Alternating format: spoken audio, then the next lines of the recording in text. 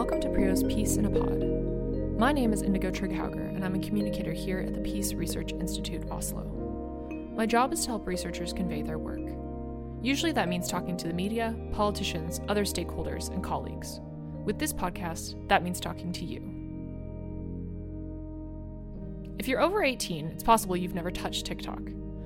Nevertheless, over the last few years, the app has increasingly helped shape popular culture. TikTok as we know it now was born when the company ByteDance acquired an app called Musical.ly in 2017. It has been a tool for young activists, an entertainment channel, and of course, a flashpoint in US-China relations. But why this app, and why now? Today I'm talking with Ilaria Carrozza, who will help answer that question. Ilaria is a senior researcher at Prio, where she looks at security assistance provided to countries in Africa, the Middle East, and Southeast Asia, as well as artificial intelligence as a frontier of US-China competition. She's lived in China and holds a PhD in international relations from the London School of Economics.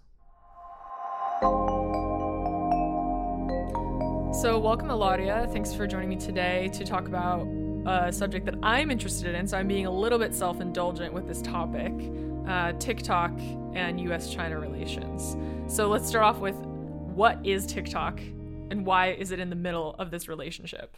Thanks, Indigo, for having me. So TikTok is a Chinese video sharing social networking service owned by ByteDance, which is a Beijing-based technology company. And it's basically the international version of a Chinese app, which is called Douyin, which is only available in China. So essentially, it's a social media platform that features 15-second videos, mostly lip-syncing, dancing, or performing some kind of comedy that has become really popular in the last few years. And this sounds pretty benign on the face of it. It doesn't sound like something that would end up in the middle of a international crisis. How does TikTok fit into the context of US-China confrontation? Yeah, so the TikTok drama, if we want to call it that, has unfolded as trade and security tensions between the US and China have deepened in the last 2 to 3 years. And in particular, in August this year, US President Trump signed an executive order threatening to ban TikTok and WeChat, which is a Chinese-owned messaging app. And the reason given was that the companies, was said, but the US government pose a national security threat and risk, and could be required to turn over users' personal data to Beijing, or to the government in Beijing. So basically, in a nutshell, the US main concern is TikTok, and in this case WeChat, also would allow Beijing to surveil American people and collect and use vast amounts of data from American citizens to advance its own political, strategic, security interests, or what have you. So basically, the way TikTok works is that it uses a highly intuitive algorithm that encourages scrolling from one clip to another for like hours. But obviously, which is exactly why I have not downloaded it, because I know that I'm going to become completely addicted. Correct. It is meant to be addictive. But the problem is that obviously what security experts and politicians in the US are worried about is not just the time-sucking nature of the app, which is bad in and of itself, but the main concern is that the platform could be used to, again, compile a database of users that could then be shared with the Chinese Communist Party.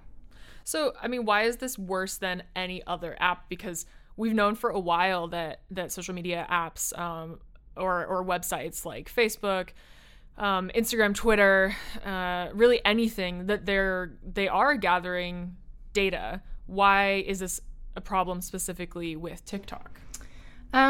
I think there's a number of reasons why TikTok has come at this. TikTok and WeChat and other Chinese-owned companies, to be honest, have come at the center of this of these tensions right now. TikTok specifically has been downloaded about 2 billion times globally throughout the COVID-19 period. Wow. Since the start of the pandemic. It is also a relatively new app, so again, it kind of came into being at the moment where US and China tensions were already pretty high. And most importantly, I think, in the context of US and the sort of lead up to the elections, it's a popular platform for young political activists. So it has been used, for example, by young people to set up, coordinate Black Lives Matter protests, amongst other things. Now, the problem with this is not so much that they show political content, but that TikTok could target users in, for example, electoral swing states in the US to push or rather undermine a particular candidate or an agenda through, for example, promoting or censoring certain videos over others and kind of tweaking the algorithm, so essentially manipulating the algorithm to favor or disfavor videos posted by a certain candidate. So I think that these particular features have made it, more urgent than it would have been otherwise. You mentioned the young activists, and I think one of my favorite examples of this is the claim, at least by K-pop fans, so Korean pop fans, that on TikTok, that they managed to undermine a Trump rally where the organizers of the rally said that it was sold out and the tickets were free because, it's a political rally. But in fact, at least this is what the fans on TikTok were saying, they had devised a campaign through using TikTok, and that's how they spread it virally, to get people to basically reserve tickets so that the seats wouldn't be full. And I mean, indeed, the stadium was empty. So that's an example of TikTok being used for something relatively benign. But obviously, like you're saying, there could be some very, very negative effects as well. Yeah, exactly. Going to more into the US topic. So, I mean, even just in the last few weeks, there's been a lot of stuff in the news about, is Microsoft going to buy TikTok? Are other companies going to buy it? How is that going to work politically? And then Trump was saying that he would allow it. Then he was saying he was going to ban it.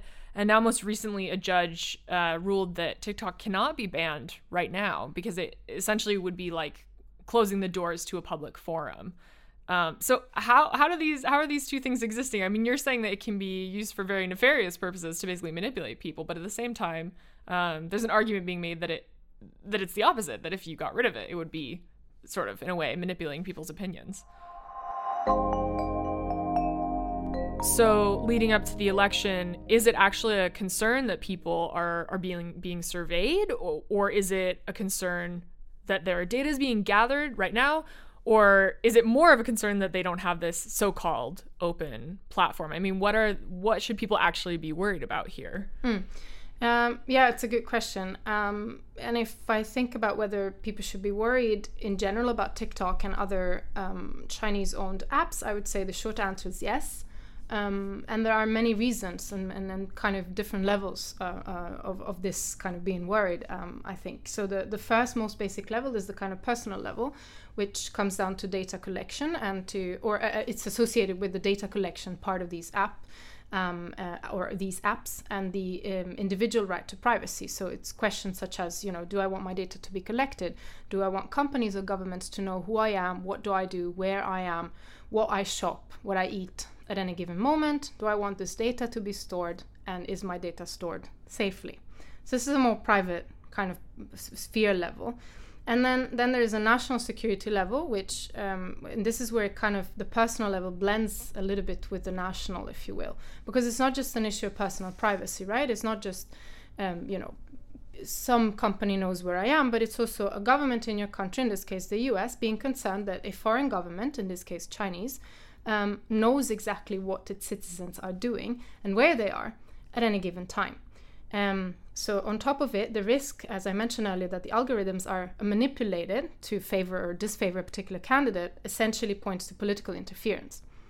And then there's the third level, which is the more Orwellian or dystopian type, if you will, when not only the data on US or other citizens is being collected and shared, again, in this case with the Chinese government, but it's also that the data is used to train mass surveillance systems, whether they're CCTV cameras or facial recognition software. So, and with these three levels, I don't mean to suggest there's a linear progression from the first one to the others, but rather they feed into one another. And in fact, surveillance is in itself, in turn, a way to collect data as well. So this is why I think it's really interesting, the kind of interlinks, between these different aspects, which when you open the app and you just use it to watch cute cat videos, you don't really think about, but they do feed into each other.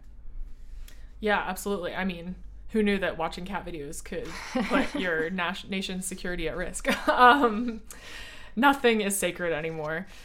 So one funny thing about this is that, of course, we are talking about U.S.-China relations, and that's all that is very interesting. It's very relevant. It's relevant for other countries as well. But in this very sort of Western, U.S.-centric, Western-oriented conversation, we think, okay, TikTok or any other Chinese app or company is really interested in the U.S. But the thing is, there are plenty of other countries that are very, very lucrative and interesting for China.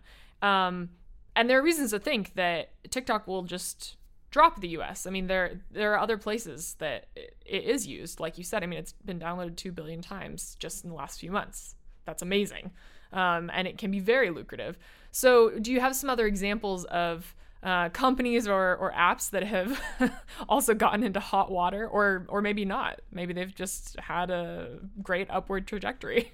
Yeah, this is a really good question, and in fact, I was just thinking about this, that sometimes this Western bias that we have leads us to think that really what happens in the US or in Europe, in our case, or in Prio's case, is really all there is. But in fact, is that in other markets, and for example, I'm going to take Africa as an example, Chinese companies seem to be leading what is now called the technological or AI race, if you will. And so there's a recent example which is relevant to this case, I think, which happened this summer, so it's pretty recent, and it's got to do with Transsion Holdings, which is a Chinese company that dominates the African smartphone sector, and it has a market share of about 41%. Now, that in a continent of 1.2 billion people is quite a lot. Wow. And it's not that well known outside of the developing world. It's possibly best known for its brand Tecno and Infinix. So through the Tecno brand, it sells more mobiles in Africa than Apple and Samsung. Now, what happened this summer is that a report by an anti-fraud platform found that Tecno brand, that Transsion has been selling phones infected with malware to African countries. And it was found in Tecno brand phones operating on Android platform. Now, obviously, Transsion denied that this was, intentional, and they later blamed the incident on an unidentified vendor in the supply chain process. And obviously, it's really difficult to establish whether this was a genuine accident or not, but it does point to the risk of misuse of these kind of technologies. And like I said, especially because Transsion is largely unknown. I didn't hear about it before reading about this incident, for example, but it is the 4th largest handset maker in the world. Wow. After Apple, okay, Samsung, and Huawei, and it focuses specific on low-income countries. Right. So I think that yes, what happens in the US and Europe is important, but we shouldn't lose track of what happens in huge markets such as Africa, and I'm sure there's other examples of this in Latin America or Asia, for example. When we were talking about this, you mentioned Grindr.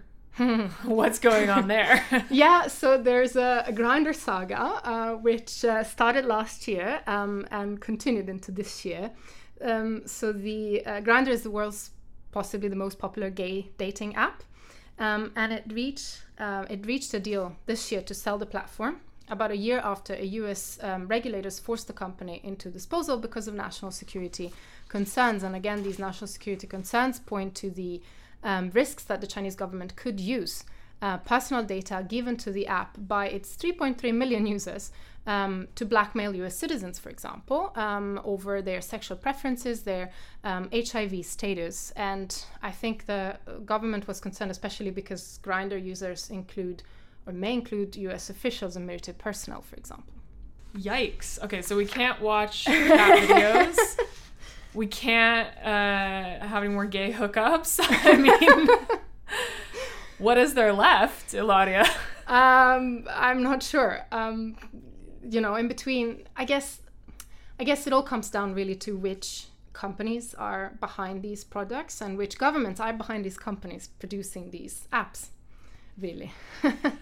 Oh, read the fine print. That's the lesson learned here. All right, so just quickly putting this into the Norwegian and the European context, an analogous situation is perhaps Huawei. And I know that the founder of ByteDance actually said explicitly that he looked to Huawei for good business practices. maybe that wasn't such a good idea. But can you walk us through a little bit of what's been going on there? Because it is a similar situation. Yeah, so the debate in Europe around the use of Huawei again comes in this kind of US-China tensions once again, where the US is really trying to use all the tools possible in the realm of foreign policy to kind of rein in China. So Huawei is a Chinese multinational technology company, and amongst other things, they provide communication services, they build telecommunication networks, they produce mobile phones. And it is the world's second biggest manufacturer and one of the world's biggest suppliers of telecommunications equipment. So if we take a few steps back, the US recently adopted a legislation which prohibits executive agencies from using Huawei or ZTE, which is Huawei's competitor, products from contracting with entities using such products, again, on national security grounds. So the US has then put pressure on its allies, including countries in Europe, to follow the same approach, and so therefore ban Huawei. And some countries have, like Australia, for example, have done it, and India has done it, or at least they said they were going to do it. So again, the kind of main concerns behind this ban is the potential risk that the close ties between Huawei and the Chinese government or the Chinese Communist Party may expose liberal democracies to cyber attacks, cyber espionage, digital authoritarianism, information warfare, you name it. Now, against this background, then EU countries have been debating whether to use Huawei to build 5G networks. So now I should say that Huawei is already in many countries in the EU, including the UK and Norway, already part of 4G networks. So this is just the upgrade version, basically. So the EU and countries within the EU, and I should say there's also a great variety of approaches and ideas within the EU itself as to what to do with this, have been considering obviously the security threat risks that the US has highlighted. But in addition to security, technical, legal, and political considerations, the EU is also concerned about preserving its strategic autonomy against the backdrop of geopolitical pressure from the US and China. So then many countries, at the geopolitical level, many countries in the EU don't want to either alienate the US nor antagonize China. And obviously it's going to be very tricky for the bloc to position itself in a geopolitical space that is dominated by these two countries, and at the same time not giving up on technology that is, I would say, if not necessary, but is really crucially important to economic growth within the bloc itself. Stuck between a rock and a hard place. Is there anything that you want to add? Is there anything that it's important for people to know about the situation, both as an individual user and as a citizen in the world? Well, I would say that we are increasingly going towards a world where we talk about technological sovereignty, information warfare, where basically it does matter who controls the data and the platforms that collect this data. We may even be faced with a choice between technological advancement and privacy at some point, but perhaps we don't have to go there.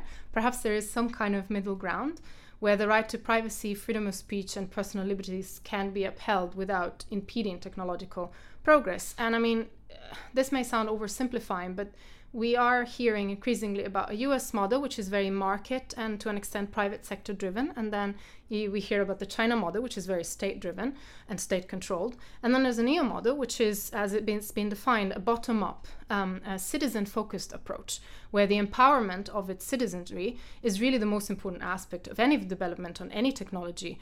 And so, it's the basic idea behind the GDPR, for example, the fact that I need to give my consent to the use of data, to the storage of data. And I think in this sense, and here I speak for myself, we are lucky, as citizens to be living in Europe, because it does so much to protect, our citizens' lives. And of course, it's not a perfect approach, the one that the EU is spearheading right now, but because, again, the development of new technologies and new data is important, presents opportunities for economic growth, right? But I also think it is a huge challenge for the number of reasons I highlighted earlier: geopolitical, security, strategic, and it's good to see that at least there is a conversation going on within Europe about this. Thank you so much, Ilaria. This was very enlightening. Thank you, Indigo. Thanks for picking Prio's Peace in a Pod. This podcast is a production of the Peace Research Institute Oslo, Prio, located in Norway. For more information, visit prio.org. Editing, recording, and hosting by me, Indigo Trygg-Hauger. Music by Martin Rennemo.